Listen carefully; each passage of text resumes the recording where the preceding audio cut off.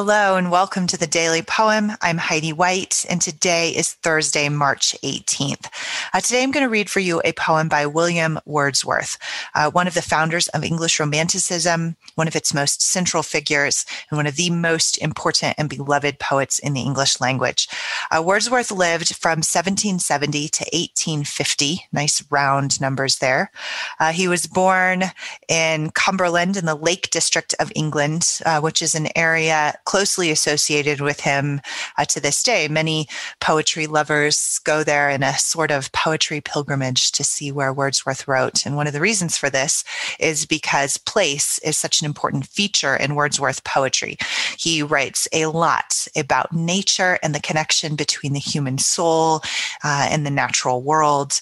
And of course, as one of the founders of English Romanticism, he wrote in the colloquial language. He wanted to write his poetry in the language of common man and not be intellectualized.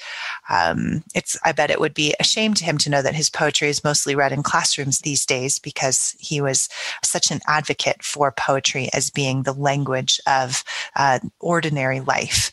Other features of Romantic poetry are a great value of sentiment and the inner life, and a sense of poetry being a proclamation of revelation, and the poet of being some kind of prophet of special knowledge. It was Shelley who said, another Romantic poet who wrote that poets are the unacknowledged legislators of the world. So Romantic poetry really captures that idea of the human soul being drawn out by the beauty and the grandeur of the natural world, and as poets being prophets, so to speak, of this special revelation and understanding within the poetic world. And today I'm going to read for you a pretty simple poem fitting for this time of year. The poem is called Written in March, and it has a subtitle here, While Resting on the Bridge at the Foot of Brothers' Water. This is how it goes. The cock is crowing, the stream is flowing, the small birds twitter, the lake doth glitter, the green field sleeps in the sun. The oldest and youngest are at work with the strongest. The cattle are grazing, their heads never raising. There are 40 feeding like one. Like an army defeated, the snow hath retreated, and now doth fare ill at the top of the bare hill. The ploughboy is whooping, anon, anon. There's joy in the mountains, there's life in the fountains. Small clouds are sailing, blue sky prevailing. The rain is over and gone.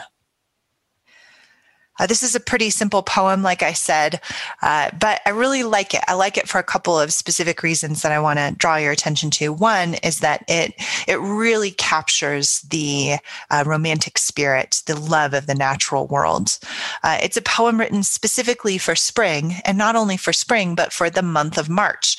And I love that right now because, I live in Colorado, and we live on property, and we have 5.5 acres, and it's all just covered with this huge amount of snow that we just got. And yet today the sun is out. It's supposed to be mid-50s, and the snow will be melting and dripping down from the gutters, and my garden will finally get its big drink of water that it's been longing for, as I've recently planted my seeds indoors to be transplanted in a couple of months. And there's just this feeling of spring that comes.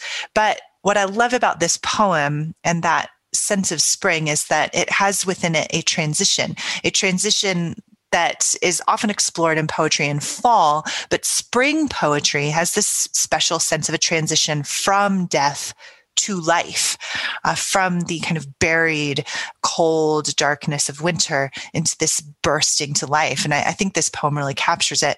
Another thing that I like about this poem is the subtitle here, While Resting on the Bridge at the Foot of Brothers' Water. Again, spring is itself a bridge, and the poet is resting on a bridge, contemplating this. So there's these embedded words that capture this idea of transition.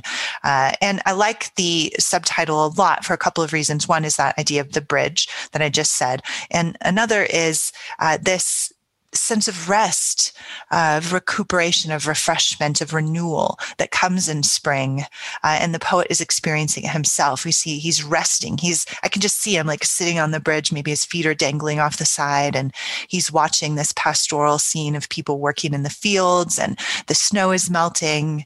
And he's just contemplating that. He's noticing it. He's paying attention.